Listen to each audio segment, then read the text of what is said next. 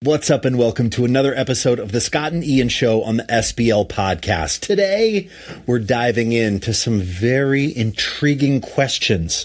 Number one, what if it isn't a Fender? Are there some other alternatives?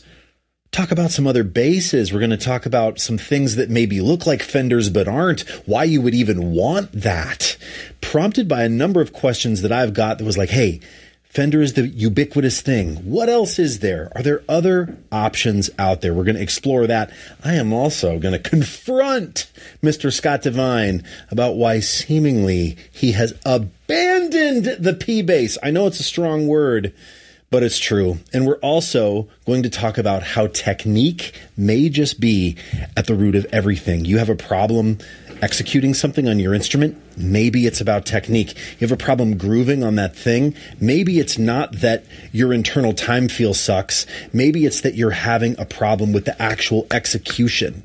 That is something that Scott is so into, is this idea that so many things can be boiled down to your technique or lack of it. We're going to talk a lot about that too. But before we get to it, let me tell you what's going on at SBL this week. We have a mentor session coming up on Monday with yours truly. I'm going to continue the series of best bass lines. That was going to be a combination of greatest and best, and it came out best. Greatest, best bass lines of all time, A to Z, and we're on M. So if you have some suggestions for me, I think I know what I'm going to do.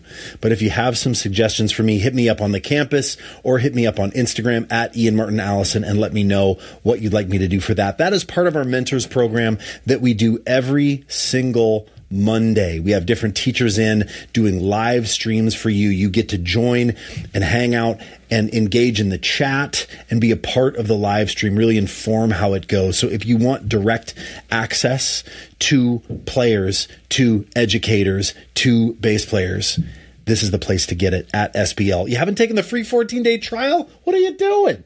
Get out there, check it out, scottsbasslessons.com. That's enough of me. Let's get into it. Okay, hold on. How long have you only been eating meat? Wait a minute, what day is it today? Yeah, what day is it today? Thursday, isn't it? Monday, Tuesday, yeah. Wednesday, Thursday, Friday, Saturday, Monday. So Monday, Tuesday, Wednesday, Thursday. Hang on. Monday, Tuesday, Wednesday, Thursday, Friday, Saturday, Sunday, get those Monday, digits Tuesday, out. I count on my fingers too. 11 days. 11 days, dude. All right, hold up. I've 11 never days done of meat only. I've never done the carnivore diet. Just imagine you like a Wampa ice creature, dude. Do you get that reference? Empire Strikes Back. Just like, you know, devouring beasts. But that's probably not that. It's probably something like chicken breast, dude. Chicken breast. So I'm doing intermittent fasting. Yeah, so I'm not eating until 12 o'clock. I have a 6-hour window to eat basically every day. So yeah, for a 6-hour window I can eat, and then 18 hours or whatever it is off. Right. So not eating for that amount of time. And then during that time, so these are two different kind of sort of like approaches. And during that time, I'm just eating meat. So that's no fruit, that's nothing, and I'm only drinking water. And I feel great, actually. I've been doing it for 11 days. I'm going to take it to 30 days. And if anybody's wondering what the hell I am doing, it is because I suffer from like inflammation, and get really, without going down a rabbit hole, I have suffered from kind of sort of like stomach related issues since I was like mid-20s until I was probably mid-30s, when I sort of like figured out that I could control this stuff with diet. So a good 10, maybe more years, I had issues with digestion in my stomach and like massive bloating and stuff like that. Candida, right? Oh, I got that Candida infection, all of that stuff, yeah. And it was all... That's because all that beans on toast, dude. It's all that beans on toast. Crisps and chocolates and beans on toast. Jesus. It is, man. And so, and from that, and from like, you know, messing around with my diet, I found out that I can control the inflammation in my body. And I do have like inflammatory issues. Like I get really achy joints, obviously, which is inflammation. And I went to the doctors, and they were like, "Oh, whatever, blah blah blah." You know, it must be like early onset and sort of like arthritis and all this kind of shit, right? Wow. And it actually was none of that. It was none of that. It was just inflammation that was diet related. So when things flare up, I just tend to go on a really strict diet of some kind. And I've experimented with like lots of different types of diet in the past, and the one that seems to work the best for me is the carnivore diet. And I found out about it listening to a Joe Rogan episode where he was interviewing Jordan Peterson's daughter, and who's had a really interesting journey with a lot of autoimmune disorder and inflammatory issues for years, and found out that when she goes on a carnivore diet, it really gets rid of all inflammation, autoimmune issues that she's having. And I was like, oh shit, I'll give that a go. And for me, for my body type, whatever, I know that people, you know, everybody's different. For my body type, it's absolutely fantastic. And honestly, I wish it was sustainable for me. Maybe I'll do a better job of it. But I sometimes slide hard off the wagon and just like, like crisps and whatever. And I've got kids eating all of that juicy kid food as well, and I'm like, give me that stuff. Let's go to the fish and chip shop. I know. When I'm on this diet, I feel like super powered, and I think what happens is I get used to it, forget about it, and then slide off, and then it gets to the point where I'm like, I'll go back on, and then when I go back on, I'm like, holy shit, I'm super powered again. My stomach feels amazing. Like I've had just nothing for this entire time. I've got no aches and pains. I feel like just like mad awake, like crazy energy. I've been waking up at 6 o'clock in the morning and going for an hour walk. Like normally I wake up at like, I don't know, like after 7 o'clock, and I feel like I'm dying. You know, I'm like, oh. Like for the last more than a week, I've been bouncing out of bed at 6 o'clock in the morning. I've been like hour walk and then back and waking up the kids and sitting and watching The Hobbit and all Lord of the Rings and whatever. You know, that's another story. Amazing. That's been a trip. But yeah, wow. So I love it. Love it. Ask me if I'm still doing the one meal a day. Were you down to one meal a day? Yeah, remember when I told you about the Chipotle diet? Yeah, I can remember that, yeah. I thought it was 2 meals a day. Was it 1 meal a day? One, yeah. So so basically really intense intermittent fasting. Yeah, I just was essentially eating lunch, like a giant lunch. And then how did you feel when you were doing it? Good, actually really good. And then I came over to the UK and I was like, I'm not going to subject anyone else to that. And then, and so that got me out of it. And then, okay, I'm going to go to Montana to see my dad, and I'm not going to do that and so I'm back. And I'm trying to do it again, but have I been successful? No. Have you just been thinking about doing it? Dude, and just haven't done it yet. You haven't pulled the trigger. To do it right, and then what happened? You know me. That late night hours. Dude. No.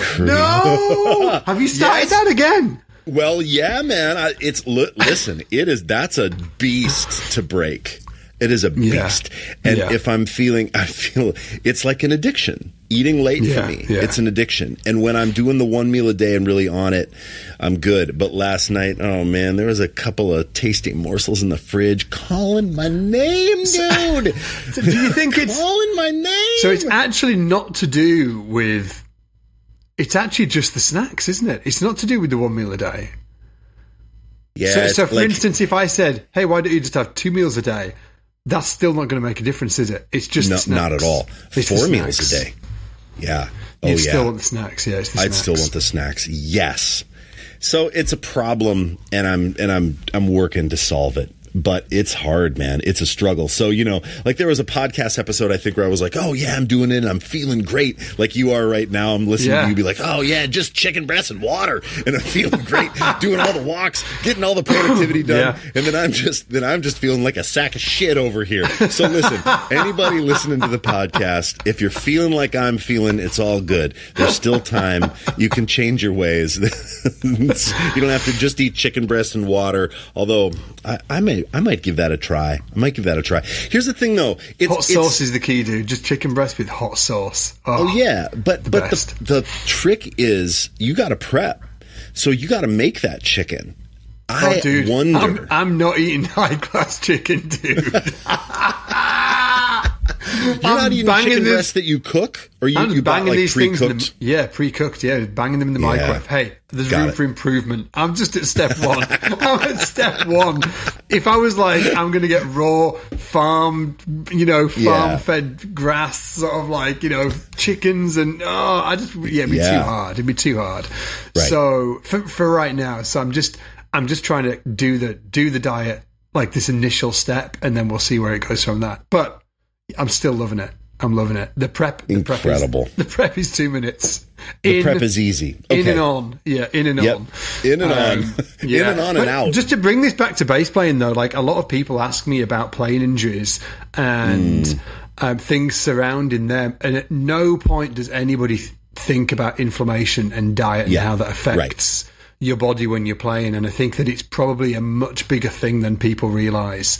Absolutely. Especially when it comes to like injuries, tendon injuries, talking to the musician friends that I have, and other friends outside of music, my suspicion is that there are a lot of people suffering from inflammation and they don't really know it. And when you go to a general GP, sorry, I'm just going to, broad brush statements here. So if there are any great doctors listening to this podcast, I do apologize. But no doctor I have ever gone to has actually mentioned diet to me, ever. Right. Hey, what are you eating? Which to me is just outlandish. And it is odd. And any of my friends that have had medical issues that have, that I believe might have stemmed from diet. When I ask them, hey, has the doctor talked to you about your diet? And they're like, no. And I'm like, yeah, well, same here. And then I tell them, hey, you should try this stuff out. It's only diet related when there becomes an issue. Like if you're diagnosed with diabetes, type 2 diabetes, then the diet issue comes up, right? Then it's like, oh, well, okay, here's the problem. And now you can, mitigate this with diet. But it seems like it doesn't come up until there's a big diagnosis, and there's probably an insurance reason why. now we're getting into like murky waters, but I have noticed that too. I went to see a general doctor. I don't either, actually. I'm just talking out of my ass, which I tend to do. But yeah, man, I remember seeing a doc who, and I mentioned something about sugar. And about like, man, I feel when I'm eating sugar, I have all these skin issues and I have this and that. And they chose this language very carefully. They said, it's possible. This doctor said to me, it's possible that there are some benefits to reducing your sugar intake. Yeah, such a weird. Okay, that's very calculated. It's very, it's like, it was very like, I don't know. I'm just saying. It was kind of that, who knows? And anyway, I do definitely feel better when I'm not eating sugar and gluten, man. Oh, big time. Sugar kicks my ass. I went on a 7-month sugar-free diet once. That was it was amazing. It was amazing. It was sugar-free, gluten-free for 7 months. That kicked my ass. That was really hard to do. I used to have sort of like, not panic attacks, but sort of like, if you were out, if I was out, like I'd go on a walk or something like that with the dogs, and I'd be like 30, 40 miles away from home, and I had a long drive back, and then I was hungry, and I hadn't taken anything to eat. Finding something on the way back that doesn't impossible. Oh, and I wasn't eating fruit as well at the time either. Yep. So, and that was by choice, by the way, because I was cutting all sugar. So finding anything on shops that doesn't have any sugar in and no gluten, no fruit, it is so hard. It's like, dude, crazy. Also, in the UK, it's especially hard. It's harder in the UK. In the US, man. I went to LA and I was like, everything's sort of like health food this and health food that. It's like the full thing. Salads. And like, if you guys have, if you're like, obviously we do salads in the UK, right? But it was much more kind of like dialed in. But in the UK, you've got like, basically like, a small part of an aisle in a supermarket that's sort of like gluten-free, like a block of stuff. Here's your gluten-free section. It's very little. Yeah, I've noticed that tay. I remember, Gav talking about like the sugar tax and because Americans are such monsters. And I'm like, but hold on, dude. Like the UK, it is just, I feel like it's just like chocolate and crisps. The end. And I know that that's not true, but man, oh man. It feels like that sometimes when I go into the shops. It's like, oh, I guess, you get a Mars bar and you get a pack of crisps. But that's probably because I'm the idiot and not the shop. I know there's other options. There's like, it's set out in the UK, it's set out in a certain way that when you walk down the aisle, you're basically like walking down an aisle of sugar and chocolate on the way to the checkout. Like it's purposefully built like that, so they can it's all the of same in the US. All the juice and the squeeze, Yeah, it's the same here, but there are definitely more sort of like healthy options presented. I think you're like, oh, and then I still choose the chocolate and crisp. So anyway, you still hit the snacks. Anyway, dude, let's talk about bass. Let's talk about bass. What we talking about first on the docket? Well, what's the I'm looking at it now, dude. This is a killer topic to get into. And if anybody's not been around the podcast for a while, what we've been doing recently is splitting up the podcast into various topics to make it more interesting for you. And the first one on the docket today, which is down to Mr. Ian Allison here, is what's the best option to consider that isn't Fender? So when you ask that question, Ian, do you mean like if you want a Fender sound, what is the best option? Is that the vibe? Yeah. Great question. We could answer it that way. I think I should have written down who this came from. So if you're out there, someone wrote this to me, I think on Instagram, and I thought, oh, that's a really fun question to consider. So I'm sorry I don't have your name, but let me know and I'll give you credit in another episode. But that question is more, to me, just felt very broad. I think it's this idea of like Fender is the ubiquitous choice. What bass should I get? Oh, you should get a P bass. What bass should I get? Oh, you should get a jazz bass. That's the deal, right? Always, almost. Yeah. But there are so many other options, but yet it always seems to kind of come back to those two things. If the chips are down, if you really, what's the professional thing that you should get? Well, you should probably get a P bass, a jazz bass, maybe both. Yeah. But what are the best options to consider that aren't Fender? And I like the way you want to answer it. And Scott also put like a low, mid, and high price range on it as well. We could do both. We can do both. We could run. So should we run through, first of all, if you want a Fender, but you don't want to, for whatever reason, like what are the Fender alternatives? You like the Fender sound. And when I say the Fender sound, let me just be obvious. When I say the Fender sound, I actually mean like a jazz bass. A jazz bass? But that's what jumps to me. Yeah, whatever, dude. What? I'm kidding. Yeah, P bass, Shmee bass. Fall off my chair. I know. Yeah.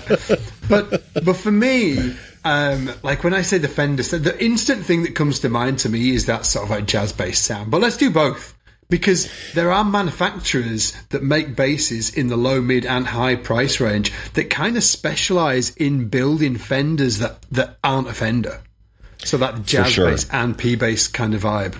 And I'm just going to say this before we move on. I'm coming back. We're circling back around to this whatever P bass thing because my man across the pond has put the P bass to rest. We're coming back to that, dude. Oh, you're not off the freaking hook, dude. You're not off the hook. We're coming back. But before we do, all right. I'm ready. So yeah, okay. If you want, that's cool. If you want a Fender thing, but you don't want the headstock to say Fender, why wouldn't you want the headstock to say Fender? Because budget? Because I think, sometimes budget. Yeah. So for the low, you could go Squier. They do some great. They do some great basses and stuff like that. But there are more options out there. The one that jumps to mind for me, rightly or wrongly, would be Sire. I think Sire are making some fantastic basses. And you can get a Fender that is the same price as a Sire. Through my experience, the basses I've played, I would probably gravitate towards Sire over Fender in that price bracket. Got it. Why? Feel and sound. Just the feel. It feels just a bit nicer. And it just sounds great. They just sound... And actually, for sure... all of the Sires that I've played have had better setups. Yes, right. Yeah, they're set up great. They generally come set up really great out of the box, and that's not common for a bass in that price category. How much Sires? Like, we should be really clear what the price range is here, right? So Sire jazz bass. Because they've probably got a couple of different models. I think they run I think you can pay a bunch of money for one, but they have some that start out certainly under 1,000. But are there any that are under like 500? Yeah, there are. Yeah, I'm just having a look now. So in the UK, so this is pounds, like around £700. There's some around £600. It's still going to be under $1,000. There's some that are £500. Yeah. And then they do go above, but they play great. Yeah. They do play great. But maybe be more of like a mid category. Let me ask you this. There have been a lot of people that have been talking about, I'm going to screw it up. Benton is the last word. I want to say, is it Harley or Harvey? Let me have a look. Let's have a look. Because that was a brand that I had never considered. And I think Harley with an L. Harley. Yeah. Harley Benton. Yeah. There have been a bunch of people that have been playing those recently saying, there's some really good stuff coming out of that brand. And I don't have any experience with that brand. But no, me neither, no. But that would be interesting to try one and see. And obviously, if you can get out into a store and check this stuff out, we did the episode about reverb sucks. Hey, P.S. Scott Devine, there were some people that were pissed about that episode. Oh, really? Yeah, because they were like, listen to it? Yeah, yeah. Well, yes, but they said you made it about the whole experience of buying online, but you made reverb the dog that got kicked, or the punching bag. Basically, we were like, fast foods. No, why McDonald's sucks. Yeah, and then we were like, it's actually we were like, fast food sucks. Yeah, and it's like it's give us a break, dudes. Give us a break. But it's an easy target. It's an easy target to say reverb, right? And in a way, too, I was thinking about this for this episode. I was thinking, what if you were a rep at Fender? What if you worked at Fender and it's like, another podcast giving Fender a kicking, one of the things to consider other than Fender. I actually like Fender. Dude. I mean, same. Of course, I know you do, and I do too. I think in a way, it's actually like to include the big brand. Why reverb sucks? Okay. Why, what should you consider other than Fender? In a way, it props up the brand as the mega, as the uncontested, or the, not uncontested. What's the word I'm looking for?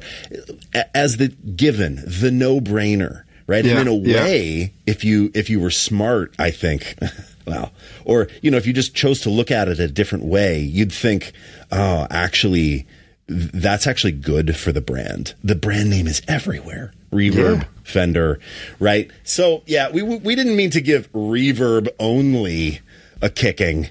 as Scott likes to say. Hey, I freaking love reverb. I love reverb. I'm on that thing every freaking day. But buying basses online does suck because of, well, if you want to know why, go listen to that episode. Yeah. And unfortunately, reverb are the biggest one in the category. So we thought it was better just to sort of like, hey, and you clicked on it, right? So the title works. There you go. Yeah, I mean, and Fender too. I love Fender, but I remember, did you have this when you were young, Scott, of like, you wanted to play anything but?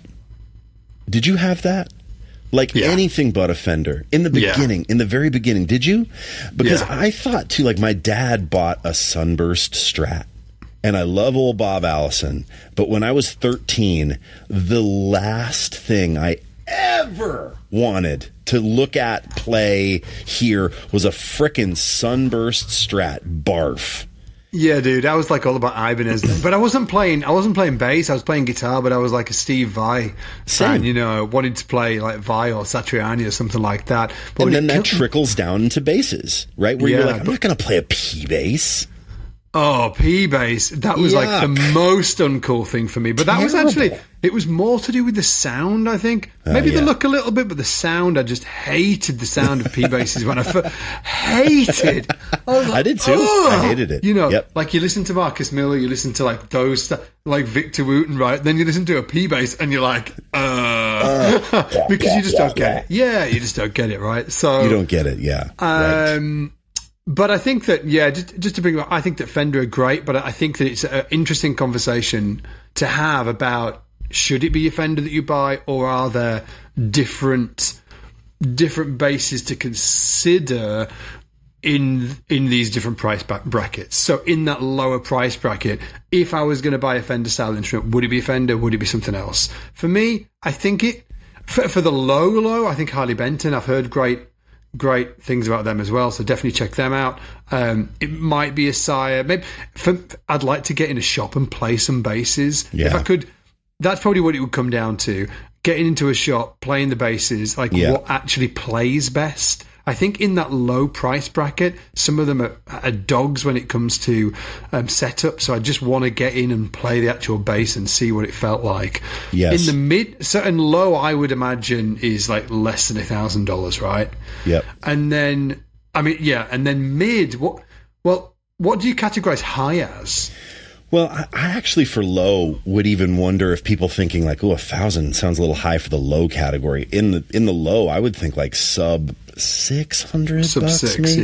Yeah. Mid is anywhere from, I don't know, 400 or 500 to 1,000, maybe. That could be mid. I don't know. But then high is like, I would say high. Bear in mind, like, how much is your IMA from low?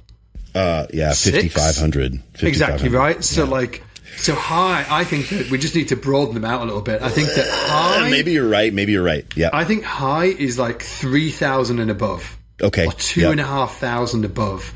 And then I think that there's that mid bracket is maybe, you're right, maybe like 800 to 2,000. 8 like to that. 2.5 or something like that. We're shooting from the hip today, guys. We are shooting from in that mid bracket. I think that Fender have some great basses. Of course. I think they have some great basses. Yeah. Obviously, we're talking about jazz bass and P bass predominantly here. Is there any manufacturers that in that mid bracket, let's say 800 to 2,000, 2,500, any brands in that bracket that kind of jump out to you? I will say that Sire, their top end instruments are over 1,000, so they would be in that category. Any others that jump out? Not that are jumping right out to me at the moment. That's terrible. There should be. It's a weird price bracket though, right? Yeah. I mean, Lakeland, I feel like in the early 2000s, Lakeland led that market with the Skyline basses. Yeah. Those, and they still make those, but I don't know what's going on at Lakeland. I feel like they have just disappeared out of the zeitgeist. Yeah. They still make them. But hopefully they'll be back. Come on, Lakeland. I would have said that 10 years ago.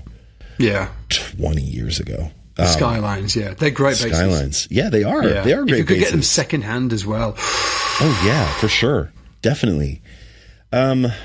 and I know we're still just talking about like Fender styled things. And I also do want to talk about what are the alternatives to Fender, like Fender styled things also. Yeah. But I don't know, anything spring to mind for you in the mid? Not really. I will say I would go, if I had that within that price bracket, 800 to 2,000, 2,500, I would go hard into the secondhand market. That's what I'd be looking at.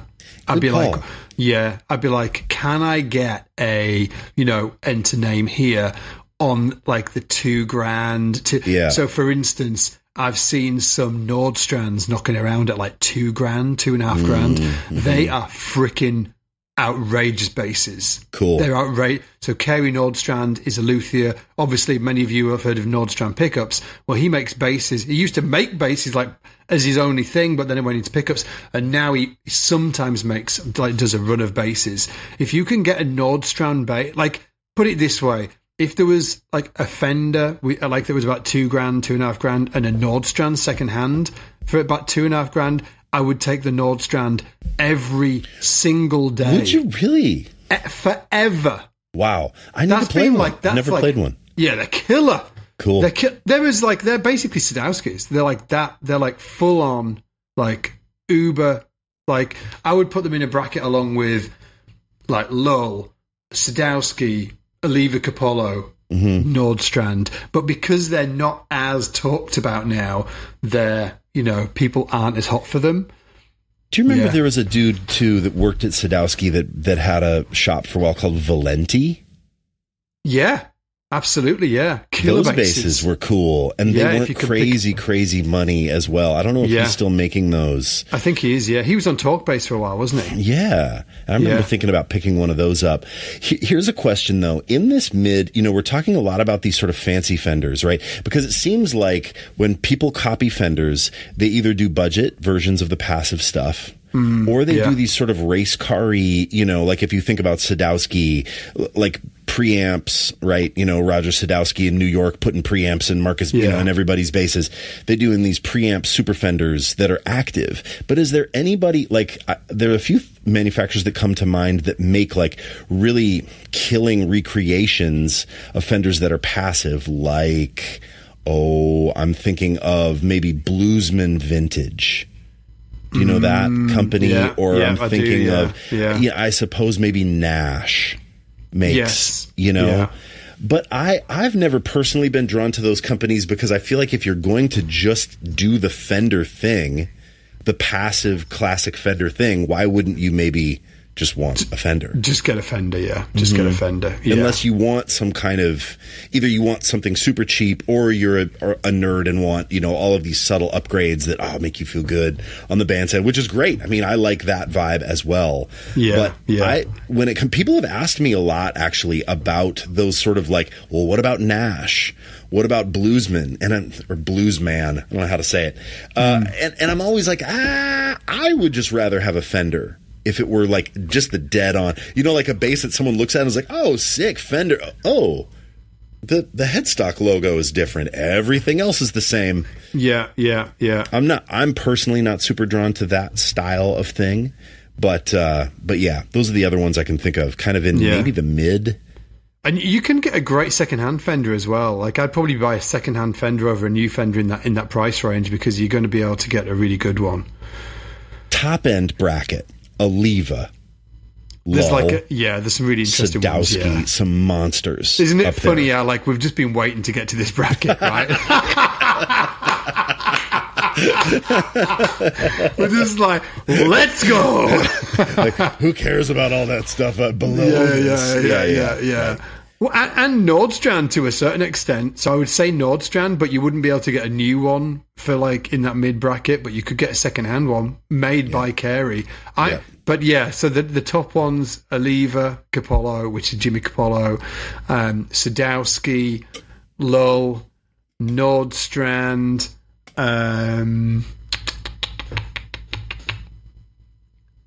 Lakeland. Yeah. Like the new ones, they're up there. And the US Lakelands are incredible. Actually. Yeah, the US ones, yeah. We're probably missing somebody out. Valenti might be up there as well. He might be into that price bracket. I think he probably is. Okay. They're different. I think that some of them are much more traditional. The obvious one would be Oliva, who are much more traditional. They've got like nitro finish. He purposefully uses the same construction techniques, or tries to stick as close to the construction techniques that Fender used as possible. But he does like 5 strings, and he's kind of known for the 5 string. Like, I think that when people talk about Jimmy Capullo, they say like, oh yeah, it's like if you want a pre-CBS Fender but a 5-string version, Capullo's the place to go. It's that's I've heard that a lot, and I haven't played actually that many. I've got one myself, which is it's a killer bass. It's a really, really amazing cool bass. It's a cool bass, isn't it? Yeah. And then you've got Sadowski, obviously, which do vintage stuff, but I don't necessarily. I think they've got more of a modern sound to them. For sure. I don't know. Yeah, you too. Yeah. Oh, for sure. And I owned 1 or maybe even 2 Sadowskis in my time, and they're so lovely. They're so lovely. I mean, and especially if you're playing variety music where you need sort of just this like excellent basic, like sort of modern jazz bass sound. They make P pickups. It's like a jazz well, bass on steroids, isn't it? They're fantastic. I just found that when I had a Sadowski, I wanted maybe just a little bit more mid-range character. I found that sometimes I would sort of get lost. Because that preamp is so lovely, boosting bass, boosting treble, and it feels great. And you do that, and then it kind of scoops out the middle. And I found that, like, wow, especially on recordings, I was always gravitating back toward something more simple and passive that had maybe a little bit more like mid-range character, that when you played it by itself, it didn't sound as good, as pretty, as polished, but it seemed to sort of like fit into a mix in a cool way. So I could never make a Sadowski instrument work for me, but I know there are plenty of people that do, and they're awesome. They're awesome basses. Yeah, absolutely. It's an interesting thing. Talk about that bracket: the Oliva, the Sadowski, the Lull, the Nordstrand. I can't remember. There was somebody else in there, wasn't there? The Lackland. It's interesting. It's something I was thinking about recently. Is some of them have their own sound. Like, I would say Sadowski has its own sound. I totally agree, yes. Right, which I dig. I kind of like dig that sort of like, this is the Sadowski sound. I dig that. Yeah, it's like a thumbprint. Yeah, the Oliva thing is like very traditional. Like, he has one circuit. He does his own pickups. It's like he does his thing. That's the sound. Yes. And I think and when you look at Nordstrand, maybe Lull as well, they haven't got, I guess they haven't got their sound. They do a mix, don't they? So you can go to Lull and you can say, I want these pickups with this circuit, and and do that thing. And I think that I love the idea. I don't think I fall in love with that idea as much, even though the end sort of like product might be better. I just kind of like the idea of a particular bass manufacturer having a thumbprint, as you said, having a sound of their own. I kind of like get excited about that. Like, I would say like MTD, even though they do a whole like mix of stuff, they've got like a sound. That is associated. It's associated anyway. I mean, that's a good call. You froze for a moment, so I wasn't quite sure. There was something that got lost. But you did too. I just kept talking. That's a good call.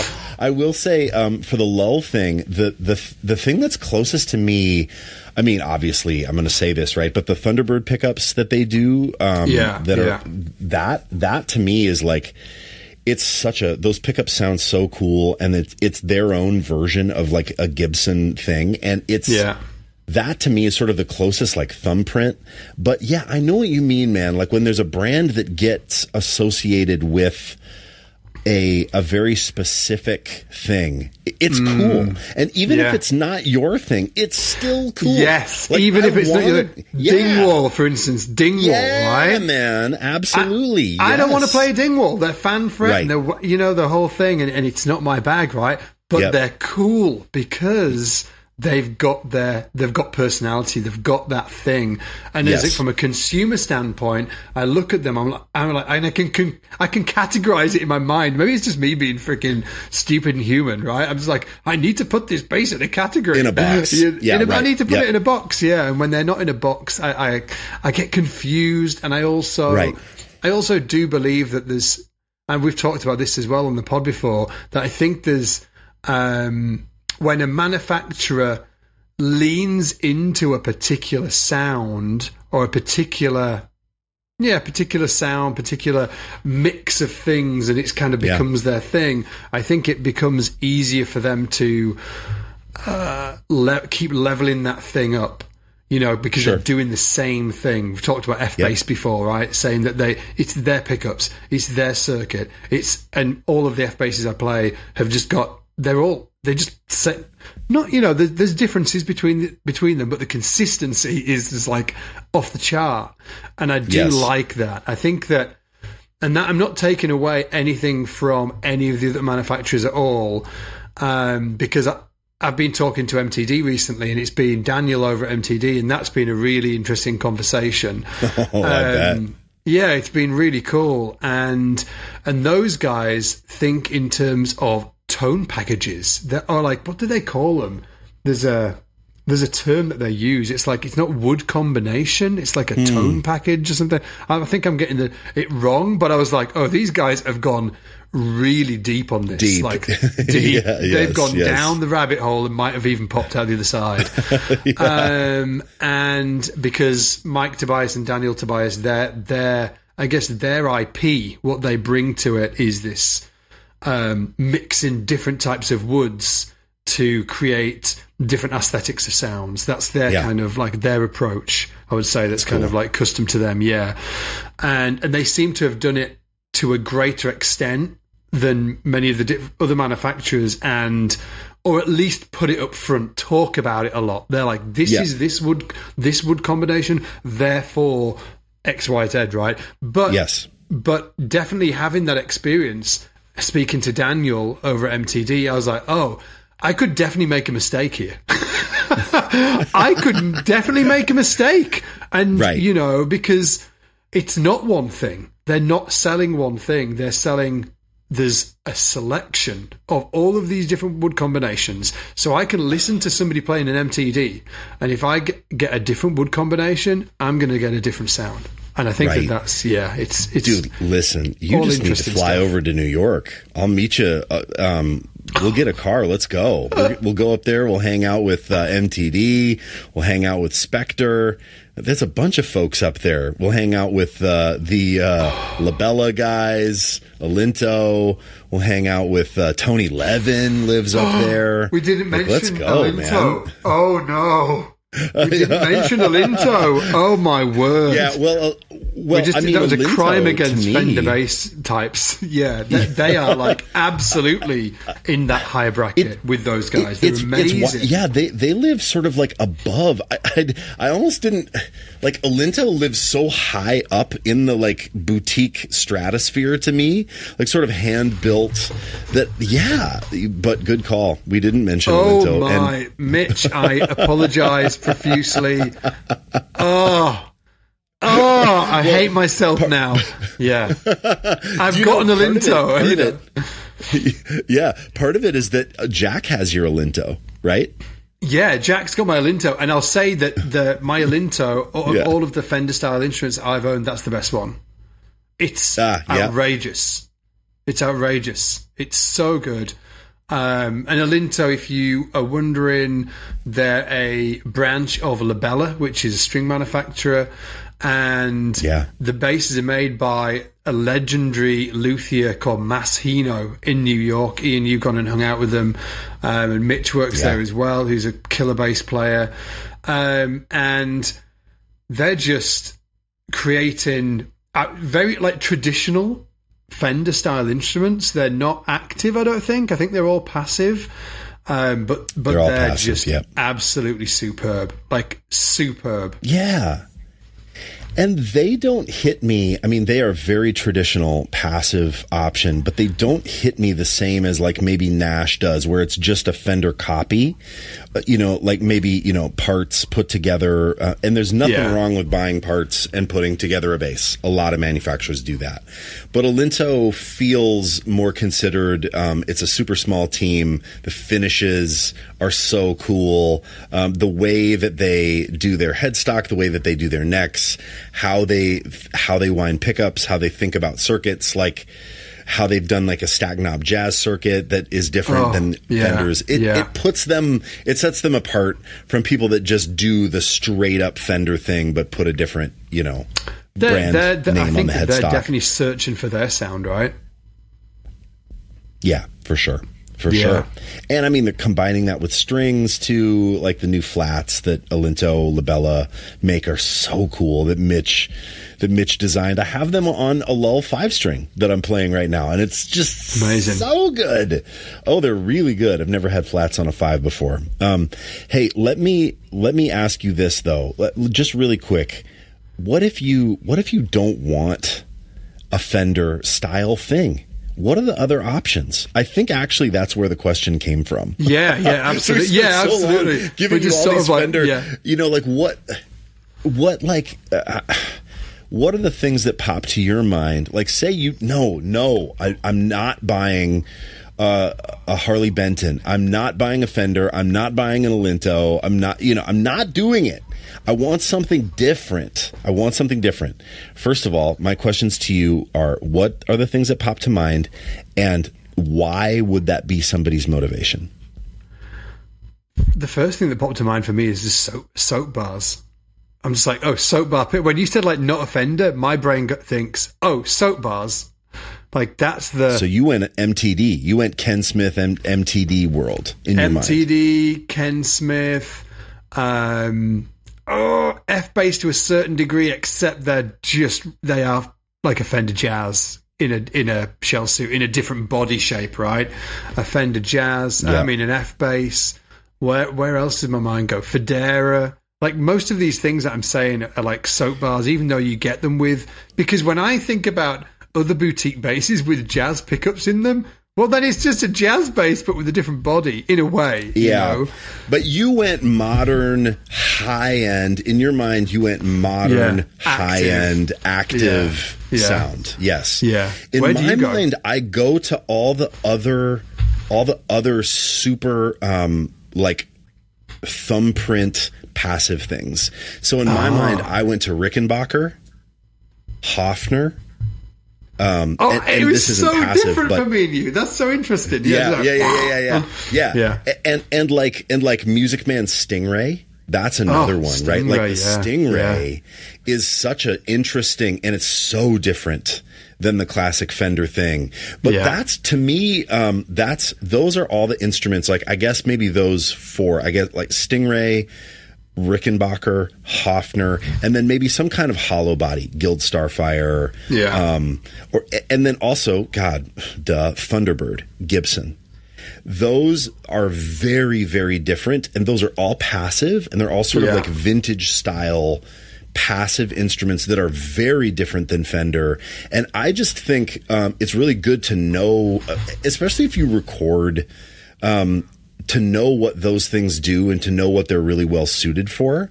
And Scott, I feel like you're coming from more of like a artist player perspective. Maybe I'm thinking about this more like a session dude, and you're thinking about it more like what you want. I think that you're giving him the answer. Yeah, you're giving them the answer that they wanted. I think that maybe, I don't know. Everybody's saying Fender, but like, what happens if it's not a Fender? And you're like, it's the obvious. When you said it was like, it's Rickenbacker, Hofner, like all of the standard ones that you. So, I think that is the correct answer. 10 points. Well, I don't know if it's correct. I just think it is an answer. It's one of the answers. And I think there was a great producer named David Bendith who said to me long ago, if you endeavor to play other people's music, like if you're not just playing your own music, and you're going to be a gun for hire, you not only have to know and accept those other sounds in your stable, but you have to fall in love with them. So fall in love with how a P bass sounds with flats, but also fall in love with the short scale Mustang or Hofner thing. Fall in love with a big long scale T-Bird with rounds through an Ampeg SVT emulator, like actually, because those things are the useful things that you'll find that will come up time and time again on sessions that you play. But probably the main thing that you should have at the end of the day is a Fender. There's no getting away from it. I was listening to this great video. There's a YouTuber. Well, he's not a YouTuber. Well, he's got some YouTubers, YouTube videos on YouTube, but I'm not sure that makes him a YouTuber. But he's got a lot. It's called Robiq. Yeah. It's spelled Robiq. I think he might be from South Korea, and he's a killer bass player. And he's got this bass comparison video where he just plays all of these basses, and I was like listening to them all, and it was all of the Fender style sounds that sort of like jumped out to me, and I was like, oh, that's the vibe. I will say though, I've been having this weird realization recently, and maybe this is a different topic, but I'll just say it out loud. Just we both know about it, and then we can say it. Is that sometimes the sound I like listening to, like other people play, isn't the sound that I enjoy playing within the context of a band. And that is a really 100%. Is that not the weirdest thing ever? Like to say, it's so weird. The sound that I enjoy listening to other people play isn't the sound that I enjoy playing. Tell me how that lands for, like, give me an example, or give everybody an example of what that is, because I've got one too. But tell me what that means for you. What does that look like? Yeah, so when I listened to that video, I'll get this just because I've just mentioned it. It's a really good example.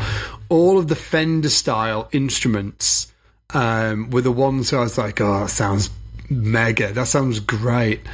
And they weren't all Fenders. They were just like, they sounded like they had that jazz flavor to them. Like Fender adjacent. So, and one of them that really stood out actually was this Federa. It was a Federa 5-string, but it just had 2 jazz pickups. And it just sounded killer, right?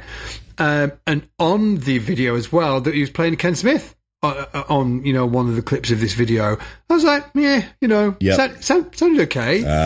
But I was like, but preferred the Fender, the sound of this Fender sounding bass and the other basses. But I know that if I played it, I would probably, because of my playing style, gravitate to the Ken Smith kind of sound more than the Fender. Interesting. I was like, it's so weird. Wow, right. What about you? Because how you interface with an instrument is so connected to how it feels. It's never just about the sound, right? It's not, even though we say like, oh, the tone, but the experience of playing something is a big part of how you perceive your sound and how you sound on an instrument. I totally hear that. For me, some of the big classics that people love, when I hear them, I'm like, yeah. And then when I get them, I'm like, oh, I can't make this work. One of them is Stingrays. Like, I feel like Music Man Stingrays. And even though I've played them on videos for SBL, and I've almost never, I was asked to play one on a session. I told you that, like right after I sold mine to Blue to Tiger. Somebody's like, hey man, can you do that like Blood Sugar Sex Magic? I'm like, you kidding me? But I really struggle making a bridge. Here's what it is. I struggle making a bridge pickup sound work for me. And essentially, a Stingray is just like a giant humbucker bridge pickup sound. I hear other people on it. I feel that way about a lot of bridge pickups. Jocko's jazz bass sound. I hear it and I'm like, wow, obviously that's an amazing, unique thumbprint thing. But I don't like it when I play it. Like when I play bridge pickup jazz bass, I'm like, It doesn't work for me. So anything that's sort of that nasal forward thing, I really struggle to even choose it. I almost never, ever, ever play it. There have been a couple of exceptions, like in the stuff that I've played for other people, but it's only when I'm aping somebody. I played this track for Eric Hutchinson, Happy Like a Chicken with His Head Cut Off. I've done that for SBL, and that was like bridge pickup jazz bass, because I was going for sort of like Bakiti Kumalo, a line that was kind of pokey. But man, yeah, that's what it is for me. I can't hang with bridge pickup sounds when I'm playing. When other people are playing, great. And then I go, man, I should get into that. And then I try it. I'm like, ugh, and I'm always rolling to the neck or using both pickups. Always. It's so weird, isn't it? It's like, it kind of breaks it. Honestly, it broke my brain a bit. I was like, oh, like, what is that? Because it sounds great, but it's, I didn't really know what to take from it, other than it was a realization, you know. I want this to transition into talking a little bit about Scott's search for the sound, because you have been on a quest, my friend. I am on a quest, man. Like, I will say that, it does transition into that, and it's kind of off the back of doing the album. It's like I've been doing the album, we've been mixing the album, I'm listening to the album. And, you've been there before. It's like, it can be a painful experience listening to that stuff over and over and over again. And I think that even though I'm really happy with the overall sound of the album, and I'm really stoked with the tunes and the performances and my own performance, I think everybody killed it. I'm happy with all of that. Yeah. I'm like 70% happy with my sound. I'm like, really? Yeah. Like maybe 75% happy. I'm like, oh, next time. So what was it? Like, what didn't work? What do I need to change? What didn't work? What do you need to change? Exactly. I don't know, man. And that's the search for the sound. It was a realization. It's an interesting thing, like listening back to it and then having that realization of, oh, maybe this isn't the sound that I'm searching for. Maybe it's something else. It's almost like sort of like painting a picture, and then standing back and looking at the colors and thinking, yep. Maybe I need a different palette of colors to express the art that I'm trying to express, right? The voice that I'm trying to bring. So it's kind of like that. I wasn't displeased with it. It was just, I listened to it and I was like, I'm not sure that's the sound that I'm searching for in my mind. So, and again, it was just more of a realization. It was just more of a realization that I think there's more work to do around finding what that sound is. And honestly, I'm not sure what that sound is. There are people that I'm definitely inspired by the way they sound. I'll tell you what, another real big realization for me over the last few weeks is that you know what I'm like, man. I'm a shredder, right? I'm always like, I'm listening to people's solos and stuff like that. And I'm not going to mention any names, but some of my favorite players, I've realized, not everybody, but some of them, I love their soloing sound, but when that sound goes into the mix, I'm like, don't like it now. Interesting.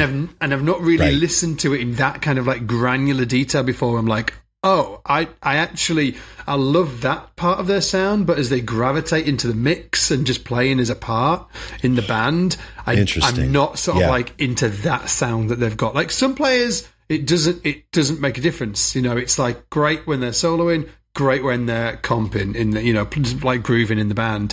But some of them, when it gets into the band, it just, there's no clarity. It kind of just, there's not enough top end for me to actually hear. So, and like a common thing that people have been doing recently is they'll dial the tone down. So they've got like a very, like there's no top end on there's no top end on the solo sound.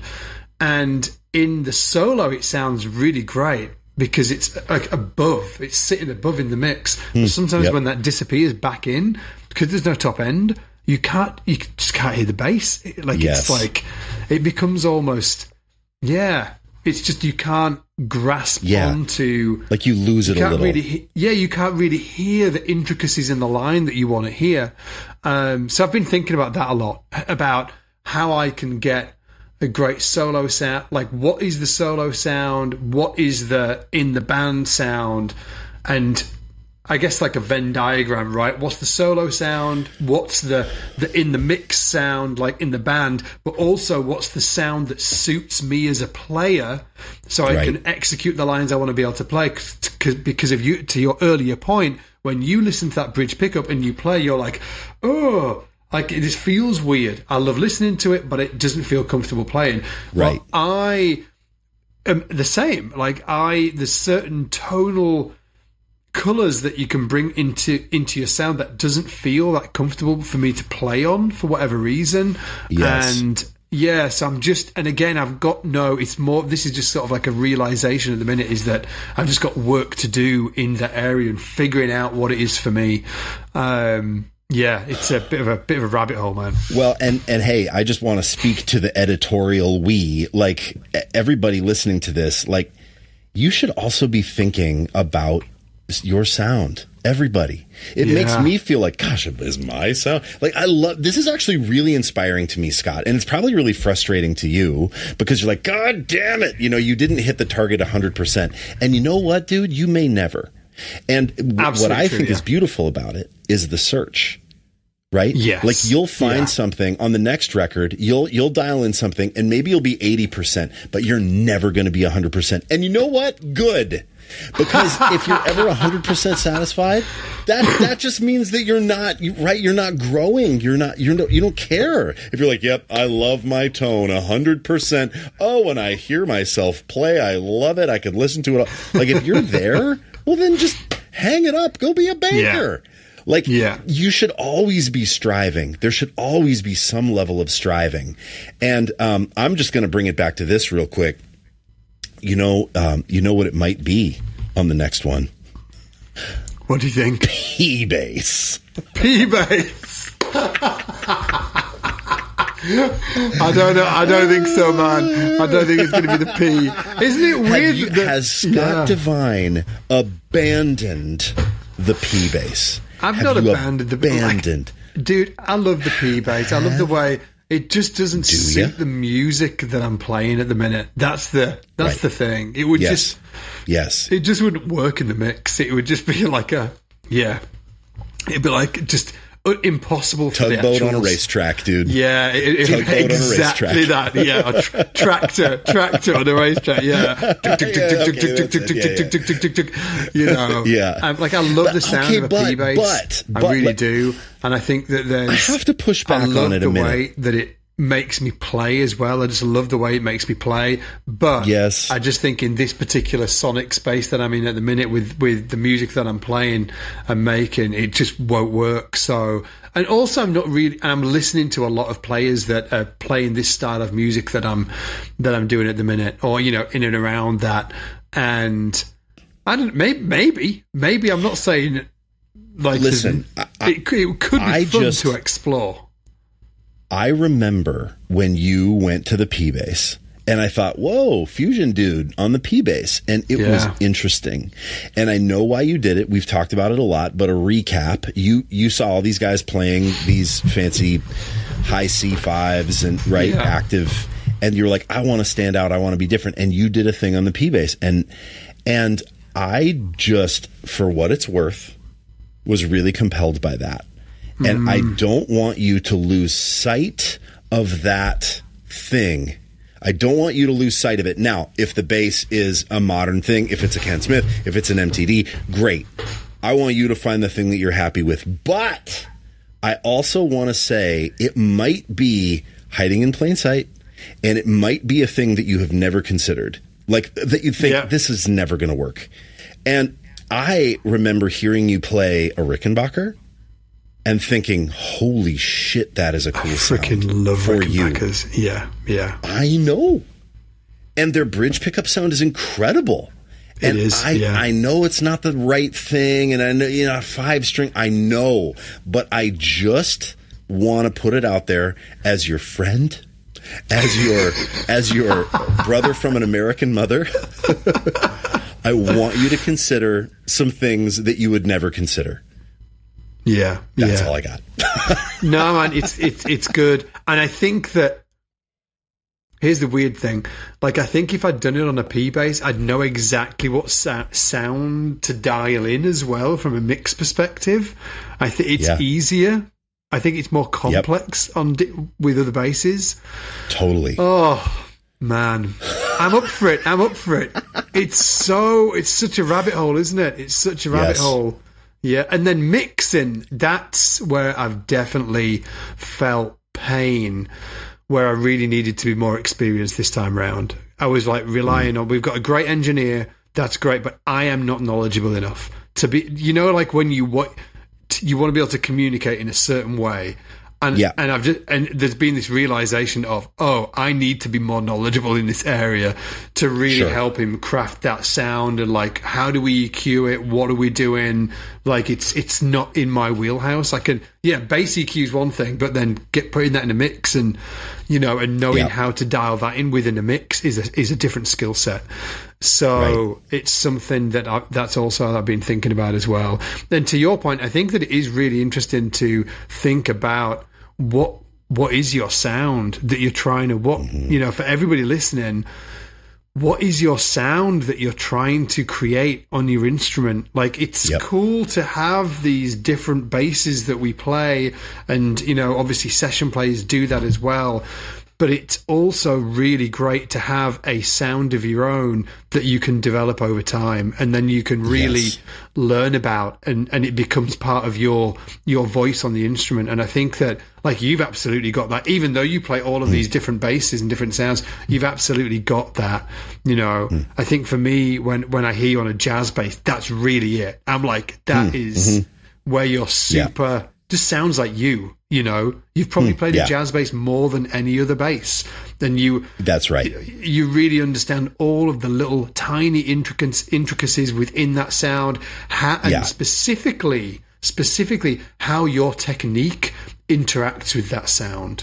How your body and your technique really interacts with that sound, and how you can bring out different dynamics within that sound, because it is different for different basses. And I think that's there's kind of gold there.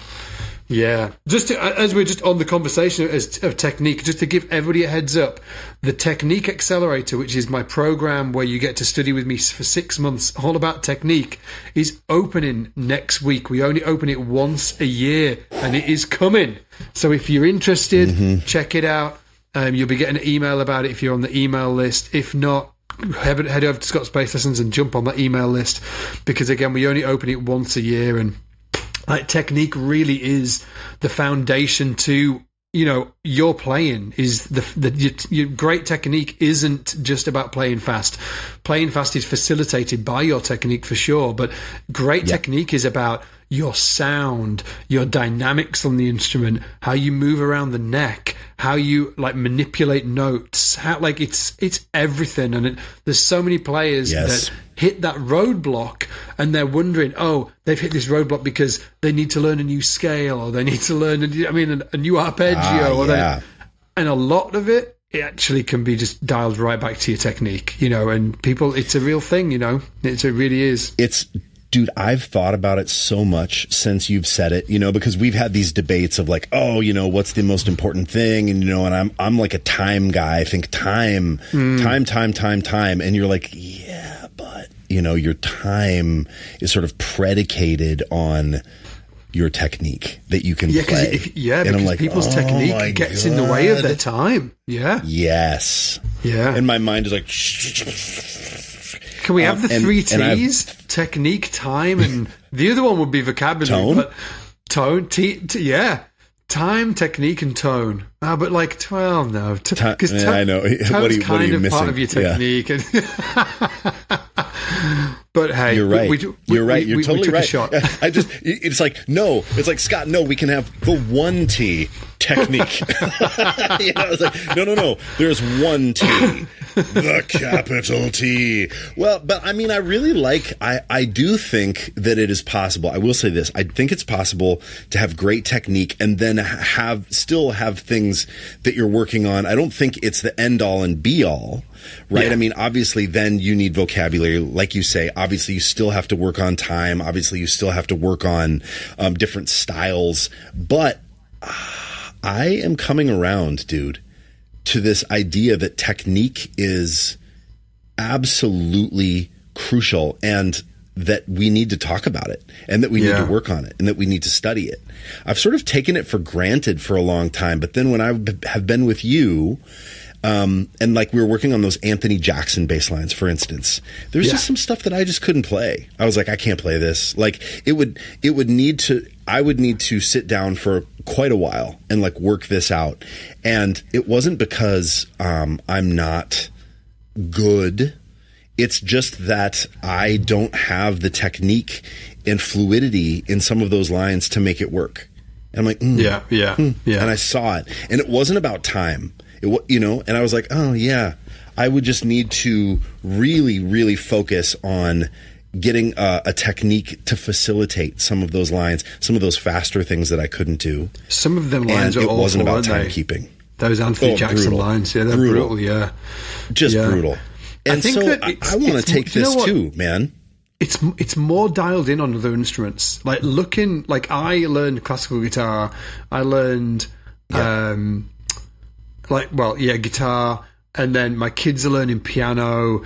Like it's more dialed in on those instruments more so than bass. It's interesting that with those totally instruments, it's very sort of like there's kind of like a technique, I guess, playbook, a curriculum that people follow that is kind of like really rigid, especially like piano, like seeing those like pianists and the way that they work those sort of like there's exercises, the hand-in exercises and the fluidity of and how they have to have their arms and the fluidity and stuff like that. It's very dialed in. It's very formulaic. There's like specific ways that people seem to do it, right?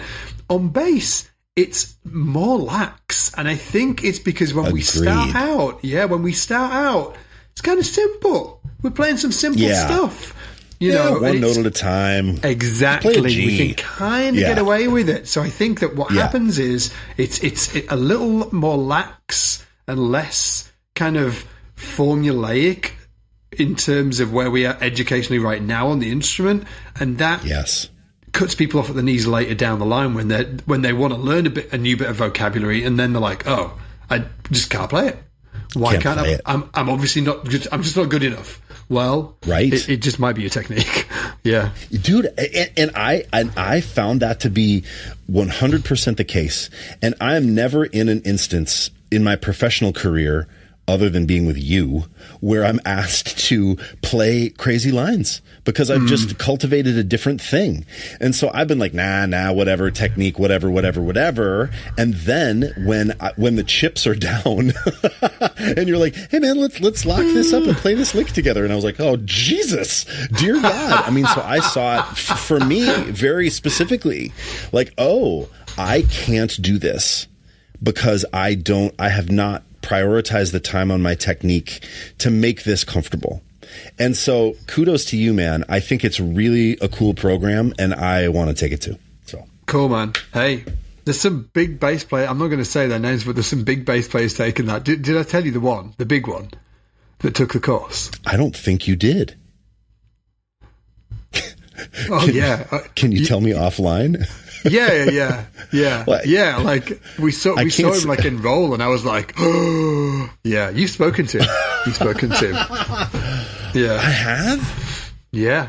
Whoa. Yeah. Okay. Yeah. It's pretty cool. Oh man. When I saw, it was like I can't wait. It was like a uh-oh kind of moment when they signed up. I was like, oh shit. But yeah, it was great, you know. Wow, man. Very cool. Very cool. Yeah, tell me when we're off the pod. Yeah, let's call it. Let's call it. You guys, thank you. Yeah. This is so fun. This is so fun. I just want to say that it's good to see you again. It's good to be with all of you again. We love doing this podcast. Thank you for listening. If you would be so kind as to leave us an excellent rating wherever you listen to the pod. And if you're watching on YouTube, hey, comment, subscribe. You know I'm going to do that YouTuber thing. Look to see if you're subscribed. Are you? Oh, let's get on that train. Let's get on that subscribe train. It's going to be good. We've got so many more episodes coming down the pike, so stick with us. It's going to be a blast. We love you very much. And that's it for me. How about you, Scott? Yeah, that's it from me. I'm just such a child. I was gonna end it by saying meat diet. That was gonna be it. Anyway, yes, that was gonna be it. Yeah, meat diet. Okay, dudes, we'll see you next time. Take it easy. Bye. Take care, everybody.